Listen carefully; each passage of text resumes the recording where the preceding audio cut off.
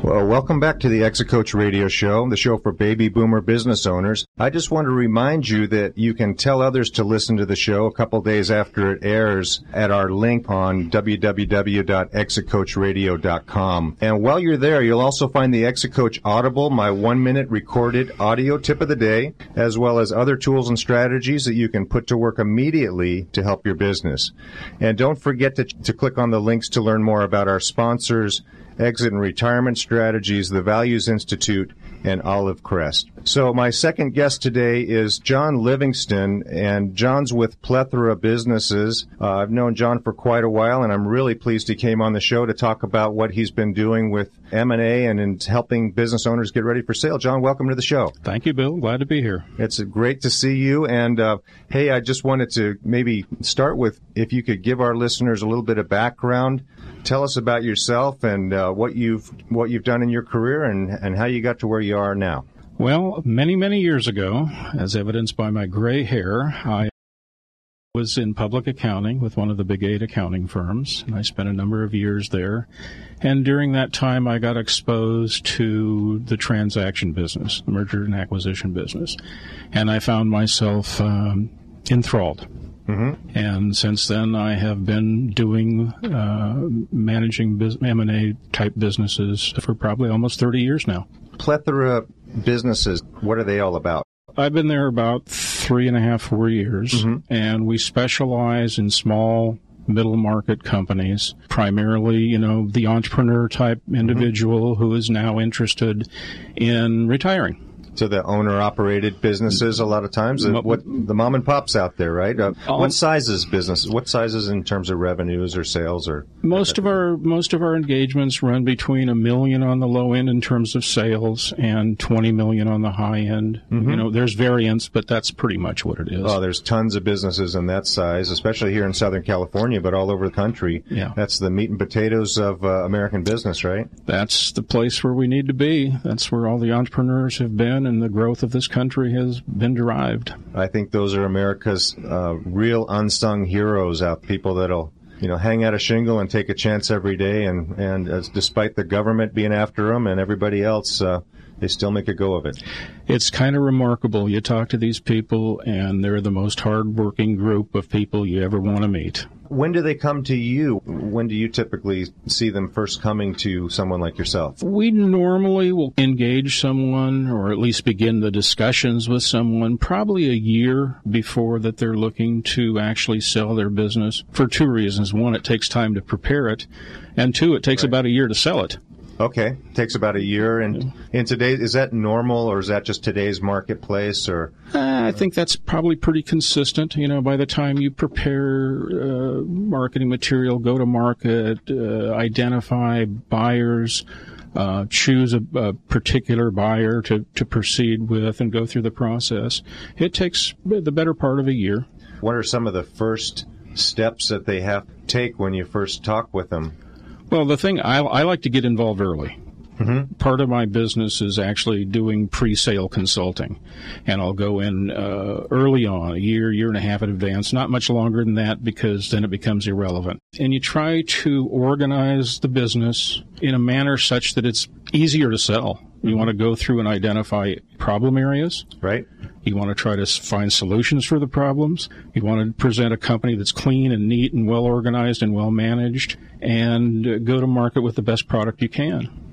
Now, when you say problem areas, what are some of the things that you see that could people should start planning for now, so when they come to see you, they're not problem areas anymore? Well, it's limited by your imagination almost. Every company has its own unique set of issues, but a lot of times, if it's a manufacturing company, you might see some problems in inventory. There might be old inventory, excess inventory, those kinds of things. You might see some problems in accounts receivable. They've been doing business with the same people for 30 years, and they know they're going to pay, but somehow a 30-day receivable is now 180 days old, and a buyer's not going to like that. I see. Okay. So you go through some of those kinds of things. You look at a lot of times you have employees are also relatives. Okay. You kind of want to identify those issues. Not that there's anything wrong with it. Right. That's a lot of businesses, I think, would say that they have someone on the payroll that has the same last name, right? Yeah, but you probably want to make sure that they show up. You mean they have to show up too? Yeah, they actually do something. So you have those kinds of issues. Are these are the kind of things that are going to come out sooner or later? Is what you're right? Is that what you're getting at? If you get to the point of due diligence, then somebody's going to come in and look at all those issues.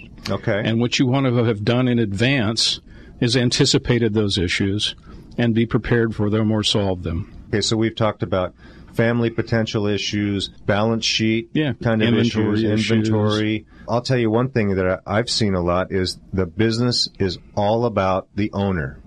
The owners all over the org chart. You see that a lot in your businesses? You see it all the time, and it actually has, there's multiple implications. I have a client now that I'm not sure exactly what I'm going to do with. So the business is about 20 years old. He started it. Mm-hmm. He works 90 hours a week. Wow. And he does 3 jobs. Wow. So when we're trying to value that business, we're going to have to put in 3 people for him. Are there 90 hours even in a week? I'm trying to remember. Yeah, that's quite a. So yeah, you're going to have to replace one owner, probably not paying himself all. Who knows that well, but to replace him with 3 people. Yeah, and so it has impact upon a lot of things, not the least of which is valuation, because all of a sudden you've burdened the company with more salary. Yeah. What about that? I mean, a lot of owners bury a lot in their P&Ls, and they run their businesses for lifestyle, right? A lot of them have. After 20 or so years, and they're running it to minimize taxes. Of course. That's something that you probably take a look at early on to recast, or how do you? Oh, of course. We spend a lot of time, actually. We'll go through the process of trying to identify, we could call them personal expenses. Okay. I don't. Okay. There's a number of ways to describe it, but it's basically that stuff that it's lifestyle stuff. A lot of meals and entertainment. Yeah, meals and entertainment. I had a client that had an software engineering company and had a plane, which was absolutely unnecessary, but he had a plane. So we had to figure out how to get the plane off the balance sheet and do all those kinds of things. Yeah, I had somebody with an RV that put the name of their business on it and said it's a billboard. Yeah, close enough. Well, so they have to. What do they do at that point? We just when we recast their income to try to develop a valuation model. Sure. We just adjust for those kinds of things and make sure we have an explanation so that when somebody looks at the financial statements, they understand what the differences are. And why is that important when you're courting buyers for the business? Well, you want to look at the core business. I mean, you want to, if a buyer buys the business, it's up to, he's going to want to burden it with whatever his personal issues are, but not somebody else's. So you want to separate that stuff out and identify the P&L without regard to those things.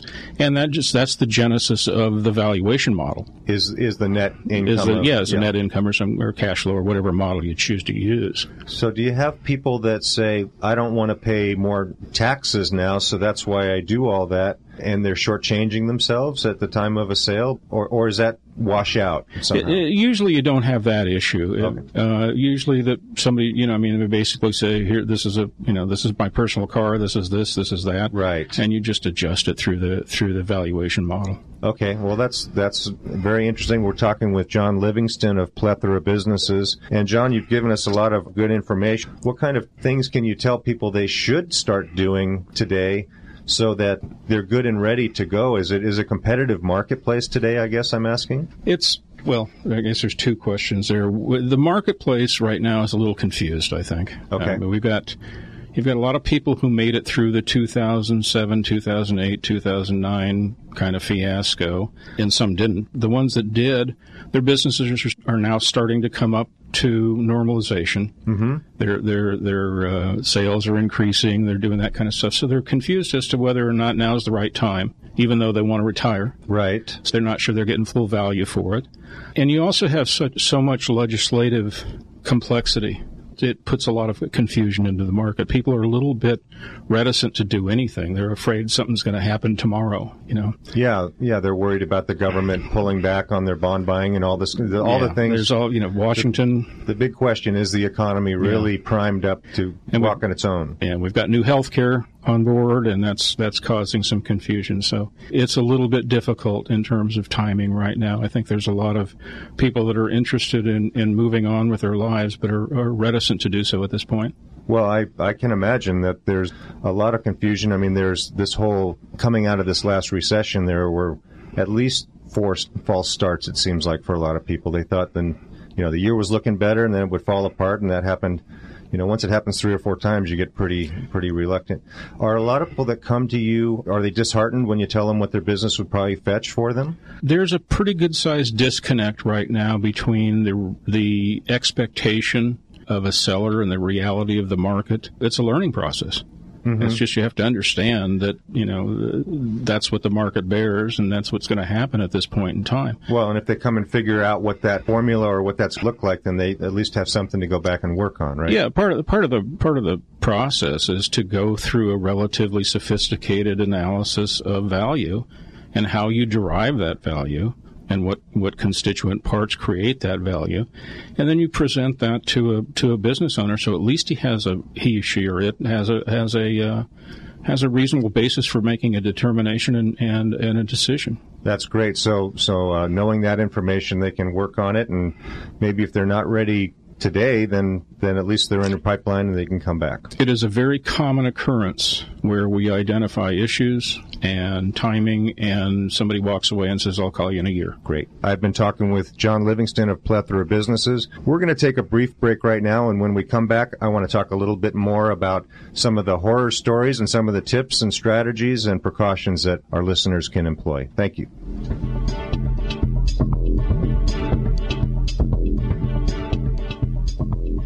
Were you born between 1946 and 1964? If so, you're a baby boomer. Did you know that there are over 12 million baby boomer business owners in the U.S., and they all have one thing in common? Someday, every one of them will exit their business, and a large number of them want to exit in the next 5 years. What about you? What's your 5-year plan? At Exit and Retirement Strategies, we work every day with business owners like you. As your exit coach, we create a planning roadmap that your tax, legal, and financial advisors can all work together from as a team to help you reach your goals. Then we make sure the work gets done on a prioritized basis. This approach saves time and money. If you want to start the clock on your 5-year exit plan, call Bill Black, the exit coach, at 866-370-3774 for a free consultation. That's 866-370-3774. We'll help you find your exit.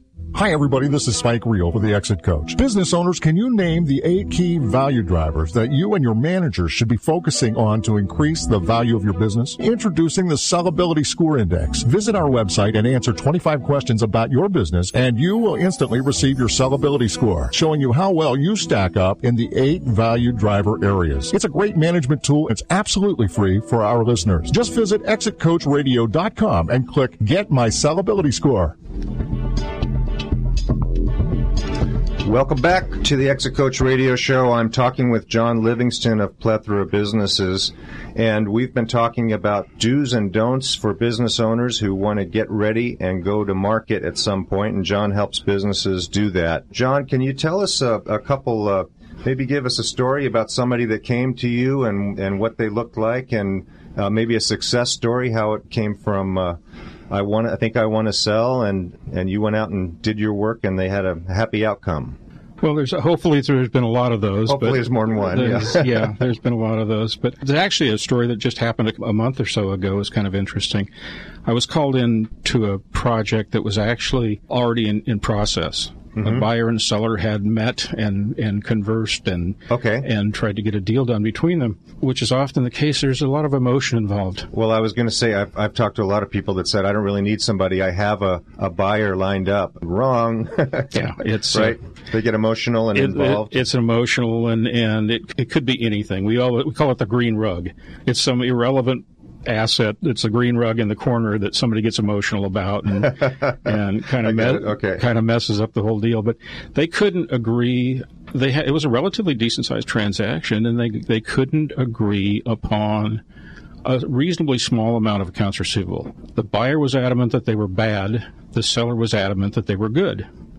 And it was just this loggerhead. They couldn't get by it. Was it a big issue or relative to the whole thing? It was an emotional and big issue to them, but relative to financially, relative to the transaction, it wasn't a big deal at all. Mm-hmm. So they finally picked up the phone, and the seller picked up the phone and called me, and I came in. And we looked at it for about an hour and a half, 2 hours, and I said, we'll carve out the receivables. And we just took those receivables that were the subject of the argument and made a note payable to the seller for those receivables that were only payable upon the collection of those receivables. Okay. Transaction done, and we moved down the street. Everybody was happy, and it went away. So the takeaway from that is that especially an entrepreneur who's 30 years in the business, passionate about their business and their life, right? And it's been their life. There's so much emotion involved. It's very, very difficult for them to be objective about the process. And that makes a lot of sense. I mean, it is their business, their passion. Their employees are kind of like family members in a lot of cases, right? It's their life, and it's interesting that you bring up employees. Employees are a huge part of the equation. Mm-hmm. One of the things that I try to do, well, it's not I try to do, I do it every time. Whether somebody agrees with me or not is a different issue. I try to sit down with an owner and go through and either make him or he or she or me or somebody go through the process of identifying the most important parts of that transaction to them. What are their goals? I see. Okay. And write them down. Mm-hmm. You know, the easy answer is I want the most money I can get. Well, it's not always about money. Yeah. Right. You'll find that a great percentage of the time, and I'm not going to guess what it might be, employees are a big issue. Yeah. And the employees, and protecting my employees, and my employees have been here for 25 years and 20 years, and I don't want them to be terminated, and I don't want their benefits to be diminished, and I don't want this, and I don't want that. And you get the other issues where you've got a second in command who's not an owner, but a mere employee. Okay. And is very material to the business and can walk away tomorrow. So you have to deal with those kinds of issues. So employee issues are a big deal. A huge deal, because after what's the saying I heard is, most of my best assets go home every night, right? Yeah. Although they're not on the balance sheet a lot of the time, employees are a huge issue.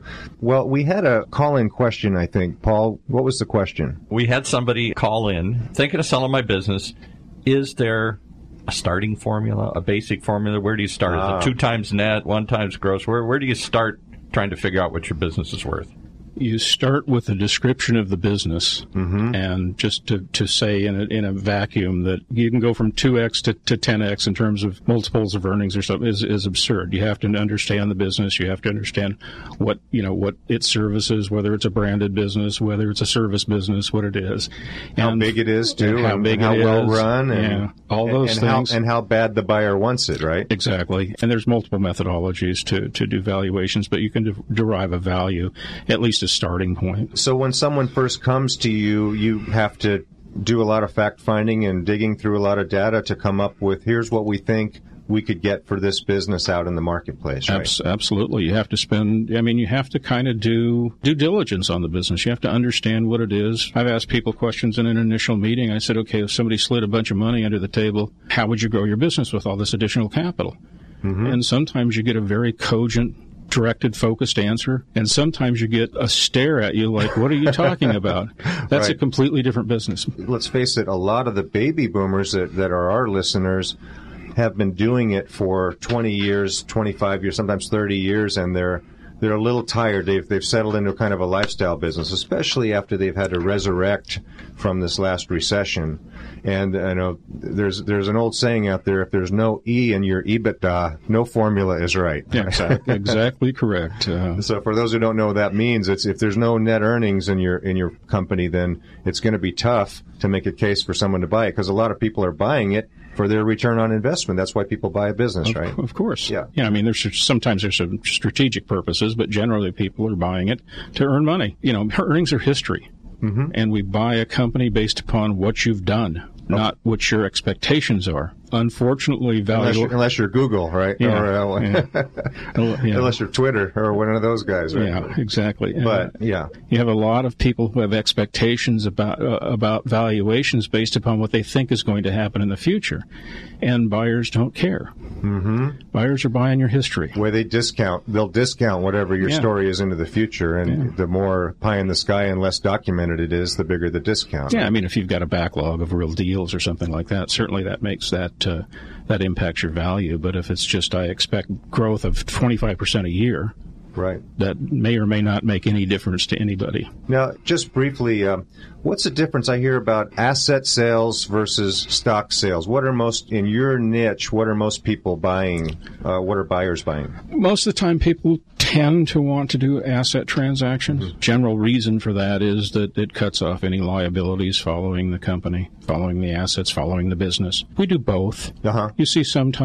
stock deals, and there's reasons for it. Sometimes there's tax reasons. Sometimes there's licensing reasons. There's a lot of reasons. So you do both. Right. Well, if you're a seller, you probably want to negotiate for the stock, right? For the capital gains treatment and reduce your taxes. Generally speaking, yeah. And if you're a buyer, you probably want to get the assets so you can depreciate those and get. Well, the big issue is one is depreciation, and two is cutting off the liability.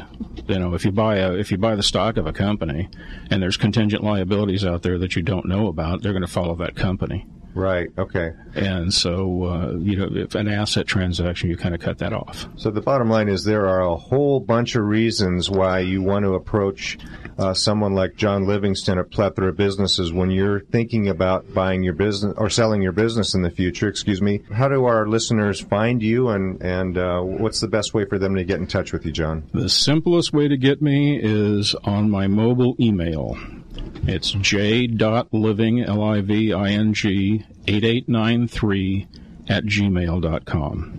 Fantastic. Well, I sure do appreciate you coming in to talk to us today. It's been a fascinating show, and one of the things I want to remind our listeners is that you can tell friends about this, and it will be back on our website. You'll find the archives at exitcoachradio.com. Again, thank Paul Roberts, who's done his usual outstanding job at the board, and my staff producer, Julie Tabazon, who keeps me on task and handles all the details of running the show. We'll be back again live next Wednesday at 1 p.m. Pacific with 2 more top professionals. We'd like you to please remember us to your friends on Facebook, Twitter, and LinkedIn. We'll see you again next week. You've been listening to the Exit Coach Radio Show, the show for baby boomer business owners. Join us live every Wednesday at 1 p.m. Pacific Time here on OCTalkRadio.net. And don't forget to listen to the Audible, our daily 1-minute tip of the day on ExitCoachRadio.com. The Exit Coach Radio Show is brought to you by Exit and Retirement Strategies. We'll help you find your exit. For Exit Coach Radio, I'm Spike Reel saying so long for now. Securities offered through J.W. Cole Financial Incorporated, member FINRA SIPC. Exit and Retirement Strategies Incorporated and J.W. Cole Financial are not affiliated. Any opinions are those of Bill Black and not necessarily those of J.W. Cole Financial or J.W. Cole Advisors Incorporated.